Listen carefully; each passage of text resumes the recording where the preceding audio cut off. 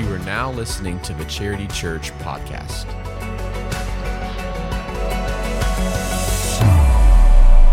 We're in this series, Be Free, and in light of Mother's Day, this chapter that we're going to be dealing with, chapter 3, as Tom said, deals with a lot of grace, And so for me, there's nothing quite like a mother's grace. There's really nothing like your mom's grace. Now, my mom, she was a little different breed. She grew up in Louisiana, and so she had 2 boys and a daughter, and she always said that the boys were mean to the daughter. I don't agree. She pestered us to the point she provoked us to wrath. But my mom would walk around the house with a belt wrapped around her neck, like just draped around it, because my mama believed in discipline, okay? But also knew this, that no matter what I ever did in life, no matter how far I strayed, no matter what sins I ever committed, I could always find grace with mom. To dad also, but there's just something about a mom's grace that we tend to lean into, and we tend to trust it. We just trust that no matter what, mom is still going to love us unconditionally, and that she is going to forgive us, and she's going to just welcome us back in. Now, some of you moms do that to a fault. You're enabling your children. But we also, on the other side, we also will tap into that grace way too much, and sin abounds in our lives, and because we know that where mom is, there's grace. And so Paul deals with that. He talks about grace, and he talks about God's grace, and how that living under grace is so much better than living under the law. It's so much better. It's so much freeing. It's so much more enjoyable type of a relationship. And in this chapter that we're going to deal with today, we're already going to breeze through it. There's lots to talk about, so get your pens out. Get ready to take some notes. If you get bored, just take a nap. We'll be done here in about 30 minutes or so. But 6 reasons why why grace is superior to the law. And then the first thing that Paul does is he appeals to the Galatians' personal experience with grace, which is what I kind of did talking about your mom's grace and how we love grace. We don't like the law. We don't like it when people lay down the law on us all the time. We want grace. We want to experience grace. And Paul says, you've had some experiences with grace that lets you know in yourself that grace is better than law, that it's a much better place to live. And so in these first 5 verses, he kind of taps into that personal experience. And he starts out this way, a little bit kind of scolding. He says, "O foolish Galatians, who has bewitched you?" The word bewitched is an interesting word. It's the only place in the entire New Testament that this Greek word is used. It's translated bewitched. And it simply means to deceive through devious and crafty means, meaning somebody intentionally deceives you through crafty methods and through crafty means. It is the only occurrence, and it's kind of giving someone the evil eye, or to cast a spell over them, to fascinate somebody with their Bible knowledge, maybe twisting the scripture because of their Bible knowledge, to intimidate you. If you're like me, you've been around people that just totally intimidate you with their biblical knowledge and how they can twist things around, and they'll say something to you and you go, I don't think that means what you think it means. I don't really think that really means, but you're afraid to say something because they have a bewitching effect on you. They have you under this intimidation, and they have some good posts on the internet. They have a way of explaining scripture, and you're like, I don't agree with that, but I'm never going to go to them and tell them that because they're intimidating. They're overpowering. And he's saying, who has overpowered you? Who has twisted the scripture to cause you to believe something that you didn't always believe? And you know in your heart of hearts you don't believe that. He says, it was before your eyes that Jesus Christ was publicly portrayed as crucified. You saw the crucifixion of Jesus. He says, let me ask you this only this. Did you receive the Spirit by works of the law, or did you receive the Spirit by hearing with faith? It's a rhetorical question. That the answer was, it was not by works of the law. You didn't get in that way. So why are you kind of going that way now? Why is somebody twisting scripture to make you believe that the law is what you're under now after you've came to Jesus by faith? He says, are you so foolish? Are you just that foolish that you're going to buy into that? Having begun by the Spirit, are you now being perfected by the flesh? So your moment of salvation, that you knew there was no way you could earn that salvation, are you so foolish to now say that you step into a performance-based relationship with God. We talked about that a little bit last week. So what he's asking them is he's saying, how are you going to grow in your faith? Are you going to grow in your faith by keeping the law now? You think now you can keep the law? No, you can't. You're still a Christian, a follower of Jesus who's housed in flesh, who still has the same temptations that you've always had. They didn't just go away, but now you have the Spirit living in you to help you with that, but you still can't revert back to living under the law. How are you going to now grow in your faith? And if you're thinking you're so foolish to think that you can begin your Christian journey by faith and then mature through human effort, that is not what God intended. Without what? It's impossible to please God. Without faith, it's impossible to please God. So we continue in faith because we know that maturity happens as we learn to walk by faith.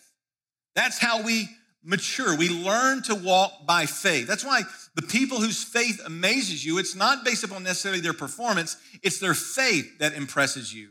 It's them going through a trial, knowing that in the end, all things are going to work together for good because they have faith in God. Not that they know what tomorrow holds, but what? They know who holds tomorrow. And their faith is so mature. They give out of the abundance of their generosity, not even knowing for sure how God's going to provide, but they give anyway.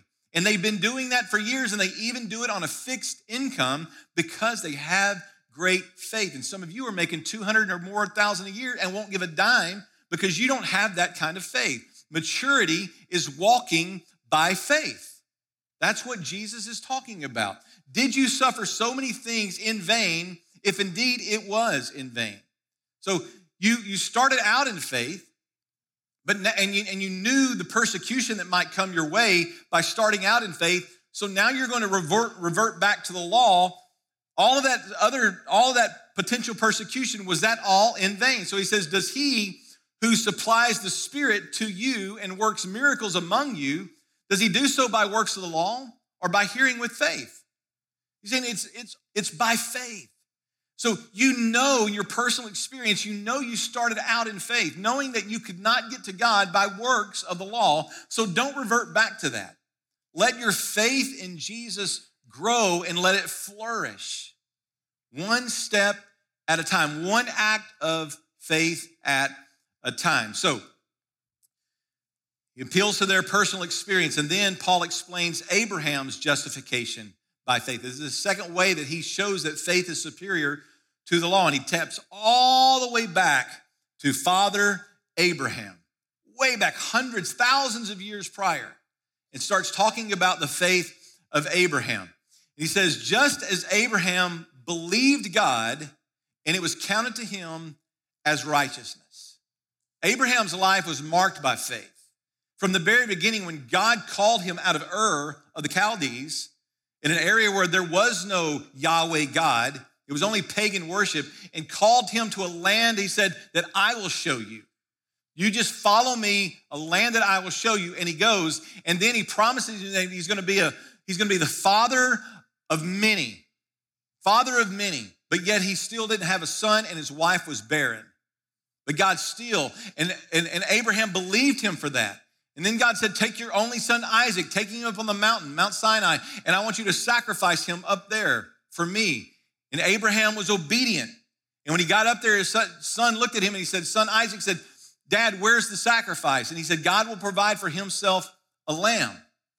And sure enough, just as Abraham was about to sacrifice his own son in obedience to God, there was a lamb hung in a thicket. And so his son was not sacrificed.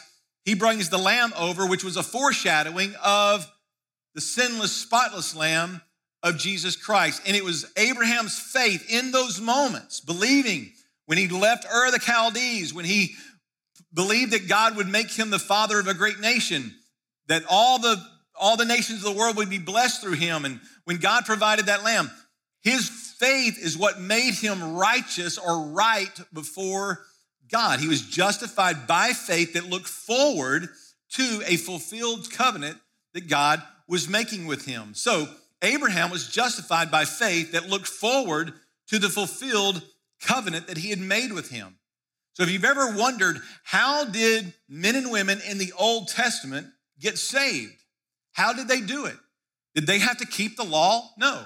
Their faith was a forward-looking faith. They believed in the fulfillment of the Abrahamic covenant. They believed that Jesus was going to come, that he was going to die, that he was going to be buried, and that he was going to be resurrected, and that he was going to be the sinless, spotless, final sacrifice for their sins. They looked forward to that. So they had forward-facing faith, For us, we have salvation through backward-looking faith. We look upon the sacrifice that Jesus did make for us. They looked forward to the sacrifice that Jesus was going to make for them. And Abraham had that kind of faith. Know then, Paul says, that it is those of faith who are the sons of Abraham. And we all know that Father Abraham had many sons. And many sons had Father Abraham. I'm one of them. And so are you. So let's just praise the Lord. Right on. Let's go. I mean, we know the song. We grew up with it. If you grew up in church, you knew the song. You were singing it with me in your head, right? But he was the father of faith for us. Know then that those of faith who are the sons of Abraham, and the scripture foreseeing that God would justify the Gentiles, non-Jews. If you're a non-Jew here today, you're a Gentile, that God would justify the Gentiles by faith. The scriptures preached the gospel beforehand to Abraham, saying, in you shall all the nations of the world be blessed. And what Paul is doing here, he's dipping into the Old Testament, into that Abrahamic covenant found in Genesis chapter 12, verses 1 through 3. He says, so then, because of that, those who are of faith are blessed along with Abraham, the man of faith. So if you have faith in Jesus Christ as the sinless, spotless sacrifice for your sin, you're joined with Abraham, who was the father of faith, and your righteousness comes through faith. So we know that the gospel is the good news. It's the gospel. The Greek word is euangelion, which simply means good news of what God has done in Christ to secure our salvation. So we have the good news. The gospel is good news. We look back at the good news, what Jesus did on the cross. They were looking forward to the good news. So Paul explains that Abraham was justified by faith, and that was one of the ways that grace was superior to the law. The next thing he does is Paul explains the curse of the law. What did the law do for you and me? It actually cursed us. And verses 10 through 14 really form the theological center of Galatians. This is the meat of the book. The first two chapters of this little letter are where Paul kind of laid the framework for who he was, his authority as an apostle. We looked at that over the last couple of weeks. Chapters 3 and 4, he lays out the doctrinal foundation for what he's talking to them. So they're very doctrinally heavy. That's why he said it feels like a seminary class today, because of the doctrine that we're dealing with. But chapters 5 and 6 of Galatians, it's the living it out. It's the practical side of it that we'll get into the last few weeks of this series. But Paul explains the curse of the law by saying this: for all who rely on works of the law are under a curse. So if you are relying upon your works of the law to get into heaven, you're basically under a curse, is what he's saying. For it is written, cursed is everyone who does not abide by all things written in the book of the law and do them. So if you think you can get into heaven by performance, by works of the law, he's saying get ready, because you've got to do all things. You've got to do them all. You can't just do most of them and God get up there and go, well, you did pretty good. You got like a 95%, which none of you would score 95, I assure you. Neither would I. I'd probably be more in the 50% range. There's a few of them I got down, but not all of them. But you got to abide by all things. And he's tapping back into the books of the law. He's going back into Deuteronomy chapter 27 when he's pulling this out. Cursed be everyone who does not abide by all things written in the book of the law and do them. And he goes on, he says, now it is evident that no one is justified before God by the law. And then he looks back at Habakkuk and he says, the righteous shall live by what? Faith. This is Old Testament. Saying the righteous shall live by not the works of the law.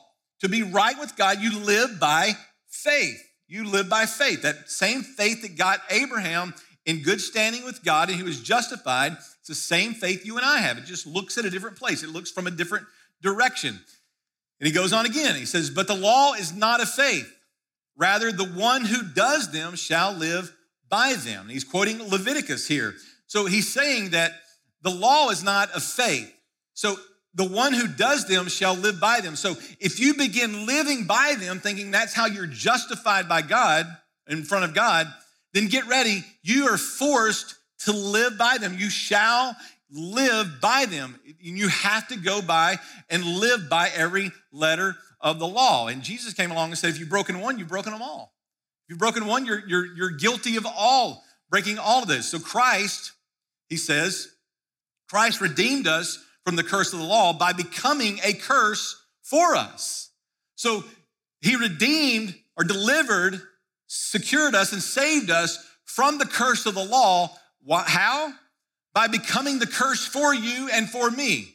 For as it is written, cursed is everyone who is hanged on a tree. So that, he says, so that in Jesus Christ, or Christ Jesus, the blessing of Abraham might come to the Gentiles so that we might receive the promised Spirit through faith. So what he's describing here is what theologians call, and you can even use it now and think you're a theologian or act like one, it's called the great exchange, where Jesus takes our sin and our guilt and we take on his righteousness. So what this means is that when Jesus Christ was hanging on the cross, he was cursed because of you and because of me. Jesus was sinless. He was spotless. He was that lamb that would satisfy the final, full sacrifice that was needed to satisfy God's righteousness and God's justice for sin. So when Jesus Christ died on the cross, he became cursed because of you and because of me. So where we were cursed, Jesus became cursed so that we could receive his righteousness. The righteousness that he had was imputed or imparted or given to us, to you and me. So that's what he's talking about. Everyone who is hanging on a tree is cursed. He became the curse. He became sin who knew no sin so that we might become his righteousness. That's the great exchange. The righteousness of God, or of Jesus, exchanged for the sinfulness of mankind. So Paul explains the curse of the law. The next thing that he does is he gives us a human example to describe the permanence of faith. And I love this. He understands that it gets a little deep theologically. He says, so to give you a human example, to kind of put it in layman's terms, I want you to understand this, brothers. Even with a man-made covenant, no one annuls it or adds to it once it's been ratified or made legally binding. Now, we don't understand that completely because you can change your will. You can go down to the courthouse or you can go down to your attorney and have him change your will. But back in the day, once a will or once a covenant was ratified, it could not be changed. It was sealed. It was signed, sealed to be delivered at a set appointed time or date or conditions, whatever the case may have been. So we understand a will in our terminology. But let's just say, for instance, that I have a gun, and I do. I have a gun that my dad gave me that his dad had given him. So at 10 years old, my dad sends me on this scavenger hunt around the house. I'll never forget it, for my 10th birthday. And I found the .22 rifle of my dad's that I loved it. And I still love it to this day. And so let's just say that I go down to an attorney and I write out a will. And I say, I want this .22 rifle to be given to my grandson's grandson. And you could push it out as far as you want to. Let's just say I write out a will and I want that to be handed down from my son Luke to his son Elias and Elias' son later on. And it just keeps going down to generation after generation. And let's just say 50 years from now, on a 100-year will, that 50 years from now, gun laws change and they implement some kind of a law.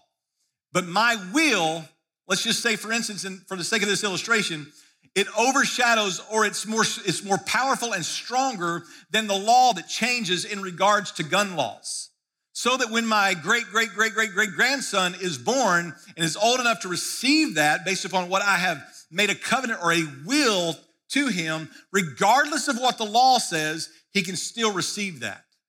And that is what Paul is saying here. He said, so that you'll understand this, I want you to understand now the promises were made to Abraham and to his offspring, singular, as he says here. It does not say unto the offsprings, referring to many, but referring to one, and to you, and to your offspring, who is Christ. So this promise was made to Abraham and to Jesus Christ. That was the fulfillment of the will, or the covenant was in Jesus Christ. So God had promised salvation through Jesus Christ, and the law did not change that. It had no effect on that whatsoever. Abraham, as we know, had many sons, but the one who would be the conveyor of the blessing was Jesus, the Messiah. So that's where the promise came to its fulfillment. That's where the will was made good, because the ratification of it 430 years after, when the law came, it had no effect on it whatsoever. And that's what he goes on to say. This is what I mean. The law, which came 430 years afterward, does not annul a covenant previously ratified by God so as to make the promise void. So the law had no effect on salvation by grace through faith, righteousness through a forward-facing faith. For if the inheritance comes by the law, it no longer comes by promise, but God gave it to Abraham by a promise. And when God makes a promise, you know what God does? He keeps his promise. He keeps it. Once God ratifies something, he makes good on that. So in summary, kind of help you understand it. If the inheritance or salvation had been achieved by means of the law or keeping Moses' commandments, then the way of salvation would not be by the promised Christ. Are you still with me? A few of you. All right. It's heavy. Just watch it like 4 times. All right, because I've had to read this and study it and kind of internalize it. I've preached it in the house this morning to make sure that I could get it nailed down. So this is a summary. Here's a summary of that. So Paul is giving this human example to describe this permanence of faith. And number 5, the purpose of the law was to show our need for grace. Now this is where the rubber meets the road, so to speak. This is where you can kind of lean in. This is where you're going to go, okay, I get it. It's all coming together right here. So Paul says, he asked this question, why then the law? Which is what most of us ask. If it's always been by grace through faith, even from before the law was ever written, then why did the law come into existence? Why did God ever send down the 10 commandments, much less the 630 law that's recorded in the Torah? Why would we even bother with that? Good question. He says it was added because of transgressions or sins. That's why the law came along, until the offspring should come to whom the promise had been made, and it was put in place through angels by an intermediary. I'm going to keep reading. Now, an intermediary, because that's a hard word to say, implies more than one, but God is one. Is the law then contrary to the promise of God? Certainly not. For a law had been given that could give life, or if a law had been given that could give life, then righteousness would indeed be by the law. But the scripture imprisoned everything under sin, so that the promise of faith in Jesus Christ might be given to those who believe. So he's saying that the law, the purpose of the law, was to show you and me that we are sinners, that we couldn't measure up. We were imprisoned in this system of the law. Now, before faith came, we were held captive under the law, imprisoned until the coming faith would be revealed. And I love this part. So then, the law was our guardian until Christ came in order that we might be justified by faith. This word guardian could be translated maybe schoolmaster or maybe a teacher. There's different ways that it's translated in different translations of the Bible. They all mean basically that there's somebody that was overlooking mankind until Jesus Christ came. So parents in that day would often hire a guardian or a schoolmaster or a taskmaster, if you will. They would do that in order to train their children to be ready for them to inherit or to receive the inheritance that was coming later. So the law basically had 2 purposes. The law has an educational function and a disciplinarian function. It restrains our sinful tendencies and it points us to wisdom, life, and salvation. Let me explain this. So when we look at the law, and when the law says Commandment number 6, thou shalt not kill, okay? That's educational. I need to know that there are times that people I don't like, that I shouldn't just go out and kill them. And you probably need to know that occasionally, right? But not only is it educational, it's also a disciplinarian, saying that don't kill, because, or let's look at this one. Number 5, honor your father and your mother. That's a good one for today, right? Honor your mother. It is attached to a promise that your days may be longer on the earth. And so the law, the purpose of it was twofold. It had an educational function and a disciplinary function. So it keeps us on the right track, but it does not have a salvific function. It does not save you. It does not get you into heaven. It might keep you out of trouble, but it's not going to get you into heaven. That's the purpose of the law. So the law restrains sin and drives people to the person and the work of Jesus Christ. It shows me some boundaries for my life, but it also shows me that I can't keep those all, so I need Jesus Christ for my redemption, for me to get into heaven. So number 5, the purpose of the law was to really show us that we need grace, because I can't keep the law and neither can you, so I need God in heaven pouring out some grace, some unmerited, unearned favor on me because I mess up all the time. I think things I shouldn't think, I do things I shouldn't do, and I say things I shouldn't say, and I need grace. And so the purpose of the law was to show me that I need grace. And then finally, number 6, some of you are going, great, this is a Mother's Day message? 6 reasons why grace is superior to the law. Grace places the believer in a better position in relation to God and to others. Grace just puts you in a better place, right? When I'm in a bad place with my wife, I need a little bit of tender grace from her. If I were to forget her birthday that's coming up on Wednesday, isn't it Wednesday? That you're going to be older than me again? Yeah, it's Wednesday. and see, I'm going to need grace when I get home. I'm going to need some grace. And we love that. And so grace places the believer in just a better position with one another. You need grace. You need grace all the time. But man, the best part of it is it places us in a better position with God. And here's how he goes. But now that faith has come, we are no longer under this guardian or this taskmaster, this schoolmaster. We're not under that any longer. For in Christ Jesus, you are all sons of God through faith. We are the sons, we are the daughters of God. For as many of you as were baptized into Christ, or you identified with Christ, you put on Christ, he says, because of that, there is neither Jew nor Greek, there is neither slave nor free, there's neither male or female, for you're all one in Christ Jesus. The woke crowd loves this, and they think, look, there is no male or female. We can all be just... That's not what he's saying, okay? This is not Paul going woke on us. This is Paul saying at the foot of the cross, we're all equal. When it comes to us all needing grace, I don't care if you're a Jew or a Greek. I don't care if you're a slave or a free. I don't care if you're a male or a female. You need grace. You need the grace of God. And we are equally able to benefit from the promise that God made to Abraham that was going to be fulfilled in Jesus, the son of Abraham, the son of God. And if you are Christ, he said, then you are Abraham's offspring. You're heirs according to that same promise. So with the coming of Christ, we are no longer need a guardian because we are adults now. We're led by the Spirit and we're ready to be children of God. We're ready because we're adults living by faith in Jesus Christ, not under law. Let me put it to you this way. Let's just say that when I was a teenager, the speed limit meant a lot less to me than it does now, okay? When I was a teenager, I couldn't see kids playing in the yard when I'm driving through a subdivision. I would just always want to be hammer down as fast as I could. I didn't care.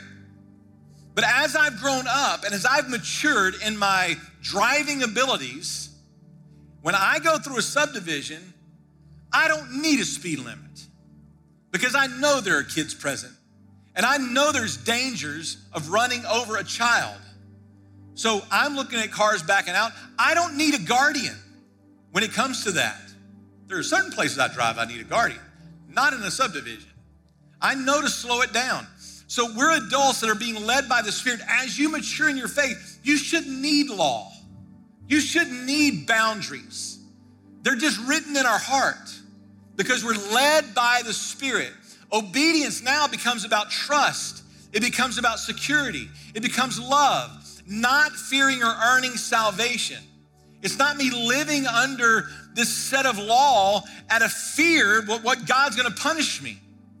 No, I live in obedience because I have a love relationship with a God who loved me enough to exchange the righteousness of his Son for my cursed, sinful self. When he died on the cross, he died for me, and out of the abundance of love and maturity and walking in faith, I simply live in obedience to him. And that's a mature believer. And that's what Paul is talking about. You're not under the law, and you shouldn't even have to be under the law. You ought to just live your faith in a way that just shows you love God and you love the people that he sent his Son to die for. And that kind of what summarizes chapter 3. You're like, why didn't you just say that at the beginning and get us out of here early? Because you needed to hear all the other stuff, okay? If you want to summarize it, there it is, okay? That's it. You can take a picture of that. You can check it later. But that's the summary of Galatians chapter number 3. But listen, don't forget the grace that God has poured out on you. And if you're here today and you've never received salvation that way, if your salvation was attached to works in any way, come see Tom or me. Meet us back there in the guest VIP room. Come meet us at the altar. Email us, text us. We would love to talk to you more about how you can have a growing relationship based upon grace through faith in Jesus Christ, not of works. Not of works to get in and not of works to stay in. Let's stand together. God, we love you and we thank you for Paul. As smart as he was, thank you that he wrote these letters for us to just benefit from and to know what our faith really looks like. And so I just pray today that somebody would be free from the burden of trying to live under the law, that it brings a curse. And I pray that we can all live free to love you and to live for you as we grow in our relationship with you. And it's in Christ's name we pray. Amen.